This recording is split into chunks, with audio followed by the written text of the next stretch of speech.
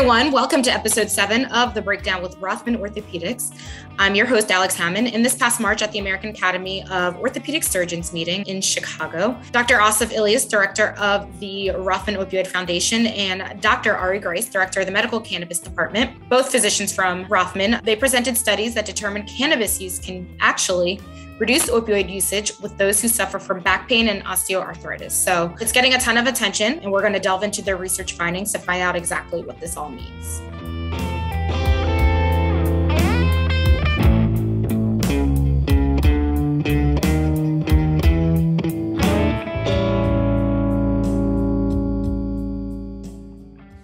All right, so I'd like to welcome in Dr. Asif Ilyas, hand surgeon and director of the Rothman Opioid Foundation, as well as Dr. Ari Greis, physical medicine and rehabilitation specialist and director of the Medical Cannabis Department here at Rothman. Want to thank you both for joining me today and obviously discussing this topic. So first and foremost, before we kind of get into the topic of the day, just want to give you both the opportunity to walk us through your journey to Rothman Orthopaedics. So Dr. Ilyas, I'll give you the floor first as the returning podcast guest. Sure, Alex, thanks. So how far back do you want to go? So as far back as you'd like to take us. Kindergarten onward, so kindergarten, first grade, second grade, all the way through? Preschool, actually. So I'll try to keep it more interesting and brief than that. So after med school residency fellowship, I actually started practice in Philadelphia, but not at Rothman and Jefferson. I initially started at Temple University Hospital. I'm an orthopedic surgeon and a hand surgeon. And after spending 3+ years there, I joined the Rothman Institute and Thomas Jefferson University back in 2010. Been at Rothman ever since, and it's been an amazing ride. We've been expanding in so many ways, not just physically, but also just kind of in terms of caliber of the work that we're doing and the influence we're having. And I think some of the topics that Ari and I are going to talk about are a reflection of that growth as a company in practice. But I've been with Rothman for about 12+ years now. Great. Thank you for that intro. Dr. Greis. Yeah, so I returned from Seattle, Washington, where I did my residency in physical medicine and rehabilitation. And I did a fellowship with one of our current competitors. My fellowship was in sports and spine rehabilitation. And I thought I was going to stay on at that practice, and things didn't work out. So I was super lucky to get a job at Rothman Orthopaedics in 2009. And I had no idea that all of these opportunities were going to come my way as a result of being part of a really serious academic institution and with a focus on research and innovation. So for me, I kind of landed here by accident, but been all good since. Appreciate that. So yeah, I just kind of want to get right into the topic because there is really so much. And, we can obviously talk about both of your careers and, the success that you've had along the way and obviously the growth. But, the reason why we're here today is you both presented, I think at 2 months at this point, the American Academy of Orthopedic Surgeons. Medical cannabis can reduce use of opioids in patients with chronic back pain and osteoarthritis. So it's been getting a lot of national, international attention. Dr. Ilyas, you served as a lead researcher of these studies. So kind of let's start from the beginning for, one of the things that many people may or may not know that, Rothman Orthopaedics, our physicians here are very much into research. So I kind of just want to start at the beginning, like walk us through this research process. How did we get here? Yeah, so I want to first say that Ari was the lead researcher in the studies, but we definitely collaborated and I've tried to help him as best I can along the way. But he's been really leading the charge with cannabis research. But just taking a step back for a moment for the sake of discussion, at Rothman Orthopaedics, we take pride in really doing innovative research and kind of setting the stage for the current practice paradigms of standard of care in orthopedics and musculoskeletal medicine. And one of those areas is pain management in orthopedics, musculoskeletal medicine, and medicine and healthcare in general. And my own personal interest in the pain management space began organically, kind of just with experiences with my own patients and then starting to do research in pain management. And I realized early on that we can do much better as a community of healthcare providers in terms of pain management. And so my research started to grow and our scope of work started to grow in the pain management space. And then later, I had the privilege of serving as president of the Pennsylvania Orthopaedic Society, and I spent a lot of time statewide on this issue as well. And I realized that not only was there a lot of room to improve our pain management and orthopedics and medicine in general, there's a lot of interest both on the patient side and the physician side. And all that work, culminated ultimately internally for us to kind of spend some dedicated time around pain management. So we started a 501c nonprofit organization known in short as the Rothman Opioid Foundation, where we decided that we can really kind of focus our energies around pain management strategies. And I can speak more about the foundation if you wish, but fundamentally, we're looking to innovate pain management. And so medical cannabis research is a natural aspect of that, because medical cannabis is something that is relatively new, at least in Pennsylvania. Broadly, it's relatively new across the country, and it's continued to grow in its utilization and growing in our understanding of it. So I was very supportive of looking at this, and we continue to be so. And obviously, as you mentioned, the Academy was very interested in our research today, which we can review obviously with you. I appreciate that explanation, and sorry for getting that wrong in the beginning as far as the research. But Dr. Greis, speak a little bit about what you were hoping to find out when you and Dr. Ilyas kind of got together on this. Well, I don't have the research background that Asif has. And I think that one of the things that's been inspiring about working at Rothman is, this attitude that we can always do better. And I think after being in practice for, close to 10 years and practicing in a pain management world that's inundated with, prescription medications and a real focus on opioids for pain management, especially when I was training and in fellowship, after a while, I think you realize there are obvious better ways of doing things and less harmful ways of managing pain. And I was somewhat familiar with the, little existing research on cannabis, but if you really look at the literature for cannabis, as much as people tout that it could be good for almost any entity or ailment, a majority of the decent research that's been done on cannabis shows that it's effective as a pain reliever. And, I think for thousands and thousands of years, people have been using cannabis as a pain reliever safely. And, when it became available in Pennsylvania, for me, it was really just a no-brainer that this was a viable option that we should explore. But, we have to really contribute to the literature on this plant and science. And, I really did need a partner to make this all happen. And, fortunately, Asif was there doing something in the opioid space. And I think, together we're really feeding off of each other's energy in terms of, best practices and trying to teach other clinicians, a new way of managing pain, especially when it becomes chronic and people are going to need to be on meds for a long, long period of time. I want to jump, since you guys mentioned Dr. Ilyas's work with the foundation, but maybe discuss a little bit about like the symmetry between both programs and why it is important for both your programs to kind of partner and work together. From my perspective, the whole purpose of introducing cannabis in our practice was to reduce opioid usage. So, we're relatively inundated with patients with chronic pain conditions. Many of them have been on opioids for years or afraid to use opioids because they're aware of the harmful effects or know someone who's been affected by opioid addiction. So I think, from the beginning, it was obvious that our goals were aligned. Dr. Ilyas, anything to add to that, or just? Absolutely. So by its very nature, I think it's complementary. If you look, just taking a step back from the foundation perspective, I wear the foundation hat for a moment. As a organization, our mission is threefold. The first is research.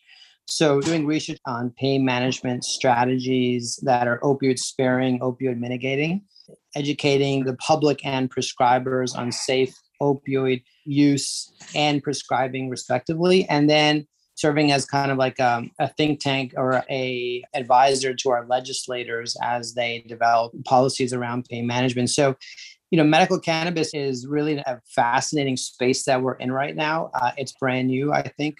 I would say that we're in our infancy of understanding it. So I think as musculoskeletal leaders locally and nationally, I think it behooves us to kind of really look at this and make sure that we are trying to provide as much evidence as we can to drive best practices and also to provide the best evidence we can for our legislators and policymakers to put forth the best policies and make sure our patients are using them right when indicated. So I think it's a natural marriage to look at this. And I think Ari's and Dr. Greis are doing a great job, like looking at this issue and making sure that we're rolling this out in a thoughtful manner so that patients fully understand kind of how to, do this the right way. And we're learning as we go with this as well. Great. Well said on both of your parts. But yeah, I want to rewind actually again, because like I said, since you mentioned again, working together and just it made sense for you both to partner together. But as far as going back to this specific piece of research, the participation, and is it safe to say that prime patient candidates, like how did you find, the people to participate? Like, what's that process like? And obviously you mentioned the people who suffer from chronic pain, but walk us through a little bit how you do find people to kind of participate in this. We have an IRB through Thomas Jefferson that is for prospective data collection on all of our cannabis patients. And so what we essentially have done from the beginning is collect outcome measures from patients that were getting access to cannabis. And we basically looked at a subset of that population that was using controlled substances during the time of their certification. So a lot of our patients weren't using opioids or any other controlled substances to manage pain.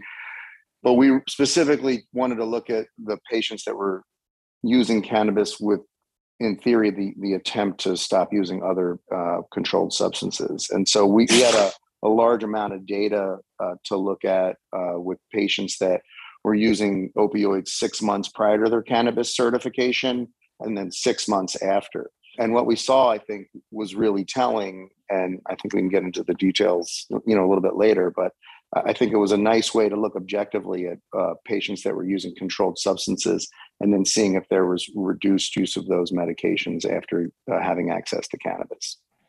Can I just add one thing to absolutely.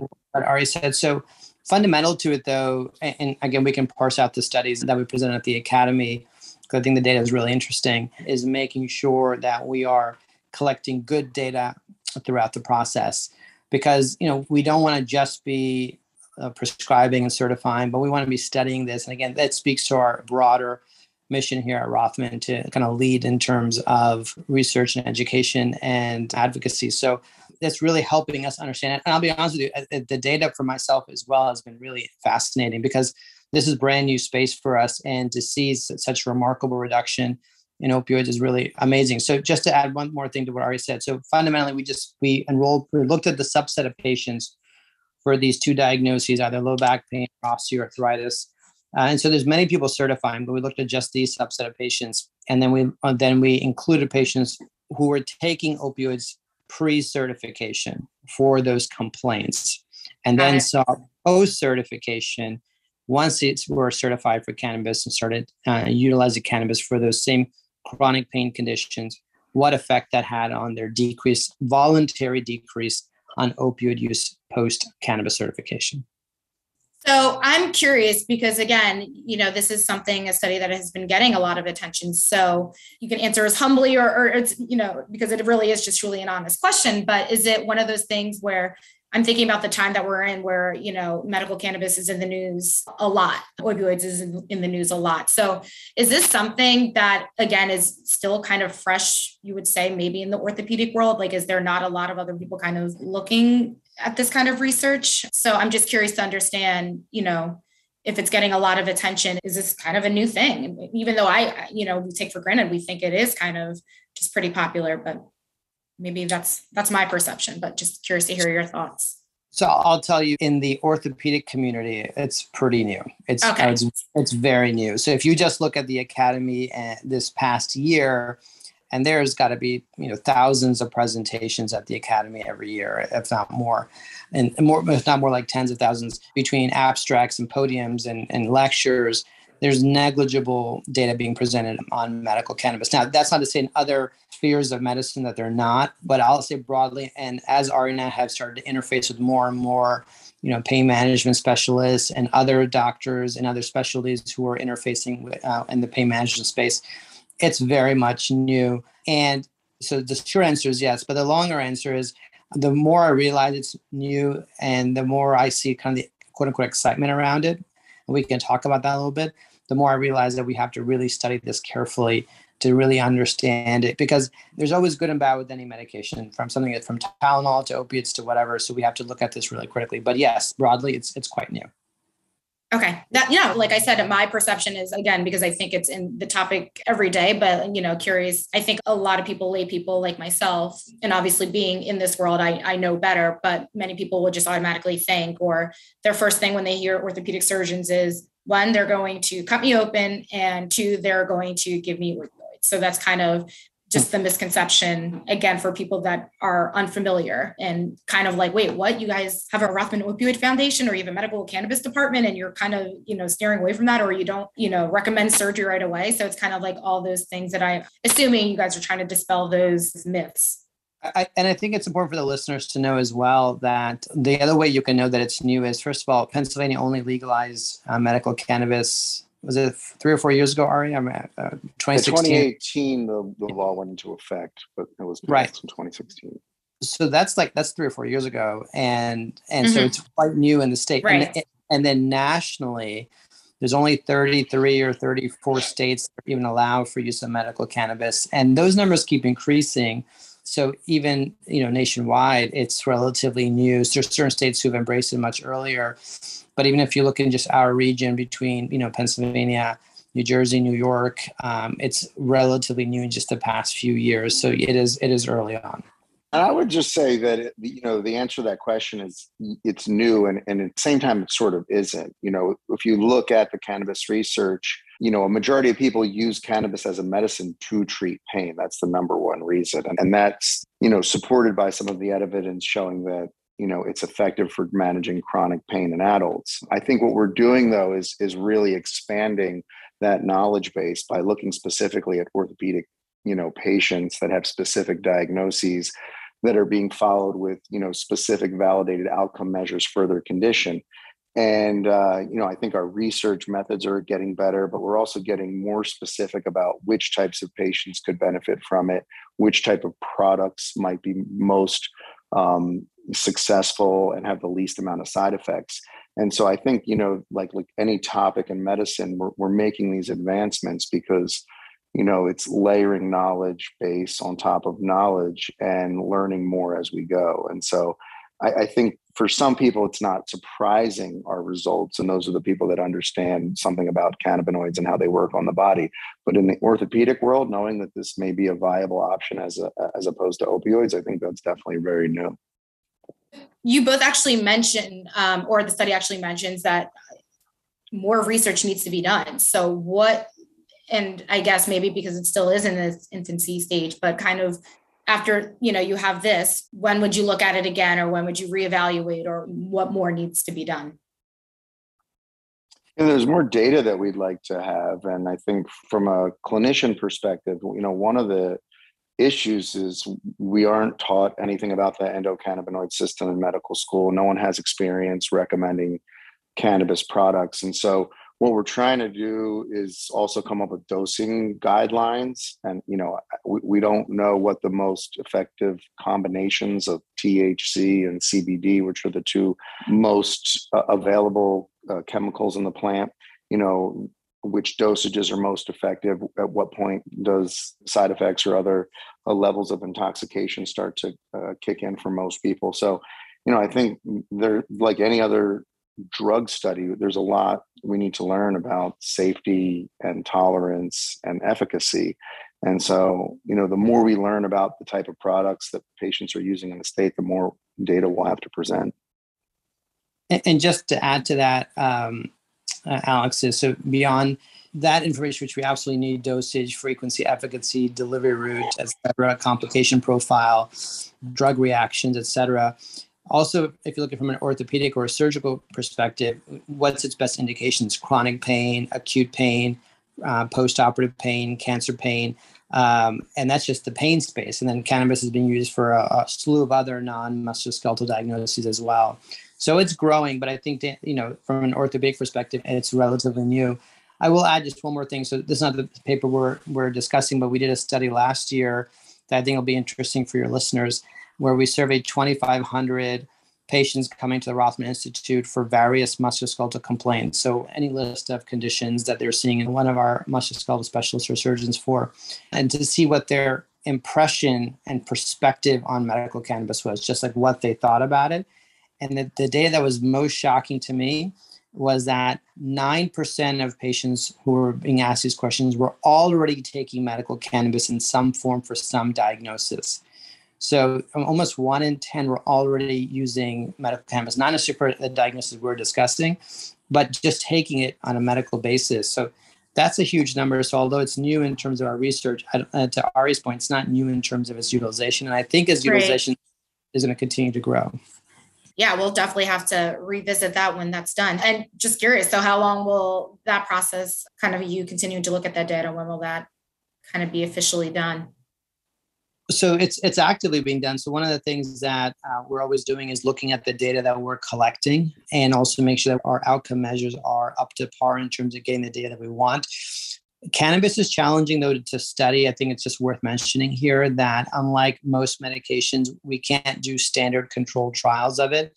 And Dr. Greis can talk more about this, but cannabis is a controlled substance. So we can do a randomized trial in the traditional sense readily, like where you can get either drug A, which is cannabis, and drug B, which is something else, and then we can observe, or give you different dosages of cannabis or different deliveries of cannabis because it's still controlled. So it's difficult to do this kind of traditional studies without special research licenses. So that makes it a little bit more challenging to do, but the imperative is still there to pursue that type of data. Gotcha.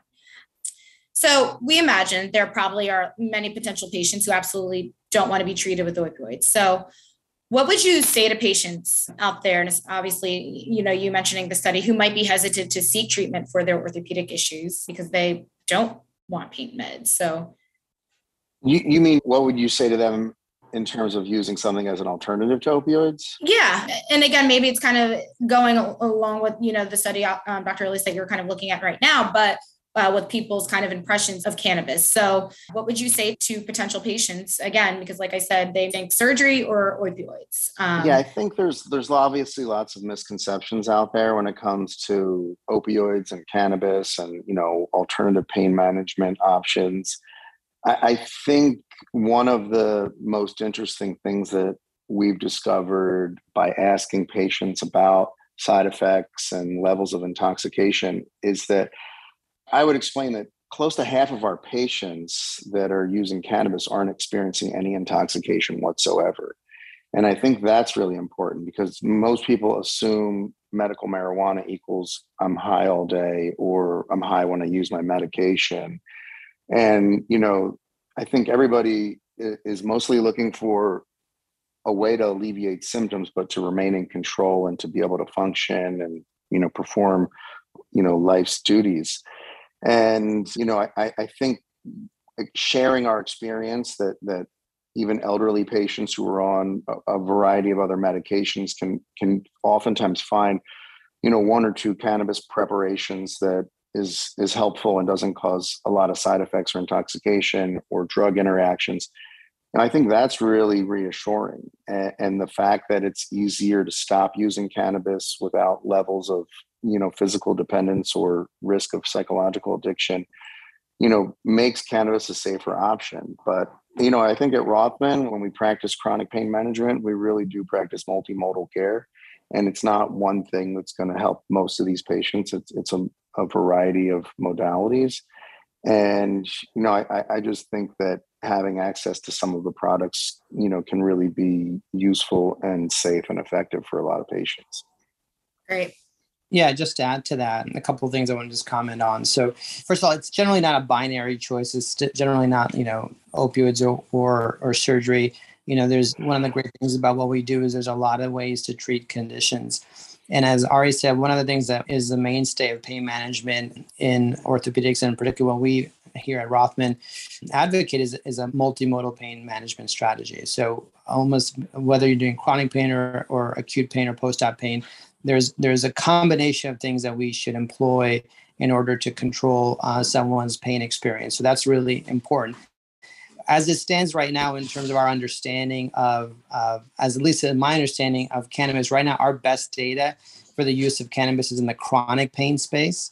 And not to say that in time with research and analysis, it may now have indications in the acute pain and the post-op pain space. Right now, it's in the chronic pain space. So it's definitely an option for folks. Particularly, I think if I had to pick one subset of folks, and that our studies kind of focus on that subset, is those that are opioid dependent to manage their chronic pain. Because the problem with opioid dependency for chronic pain is you have to keep taking more and more opiates to achieve the same level of pain control. And that's one of the big issues around it. And then the risk of dependency and side effects increases.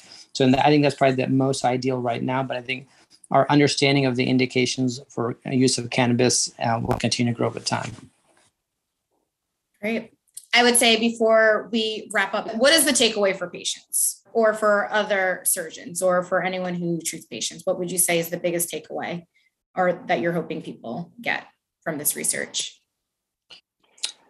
My general takeaway is that, there's a way to use cannabis safely and effectively to treat chronic pain. And, I think it's a viable option. I don't think it needs to be a last resort after patients have failed all other modalities. And I think there's a lot more that we need to learn about it. And we're only going to get better at this. But through, exposure and education and experience, I think other clinicians will learn that this is a useful option, that it's just like most other medications that we already prescribe. And, there's no reason not to embrace it. Great. I totally agree. And I would just say in the spirit of multimodal pain management, particularly in the chronic pain setting, it's just one more tool, one more mechanism and ability for clinicians to improve patients' pain experience, particularly in the chronic pain space. But again, as we've said it several times, it's really early on. We need to do a lot more research, and we're going to continue to champion that research here. I want to give you both the floor, I guess. Appreciate that takeaway. But anything else that you want to add before we end here, or final thoughts? I always like to give our guests their little elevator pitch. It could be about both departments, the foundation as well as the cannabis department. If there's anything you want to add about those, feel free. I don't know if this is appropriate, and I don't want to make this a political issue, but I think that if, people really believe that, they should have a right to access cannabis to use as a medicine, that, they should consider this a serious topic, and to vote for elected officials that are going to do something to change, our current federal legislation on the topic. Absolutely. Thank you for that. Yeah, I mean, I think, Alex, I think you can end with where we kind of talked about our final thoughts on the future of research and utilization. I think it was a good way to end it. Yeah. And like I said, when the research that you mentioned is complete, we'll definitely have to do a follow-up to that. But want to thank you both, Dr. Greis, Dr. Ilyas, for joining me today on this hot topic. So hoping that our listeners, they hear it, they listen, they read about it, and, appreciate all the hard work that you both do for Rothman Orthopaedics. So thank you again for joining me. Thank you. Our pleasure. Thank you.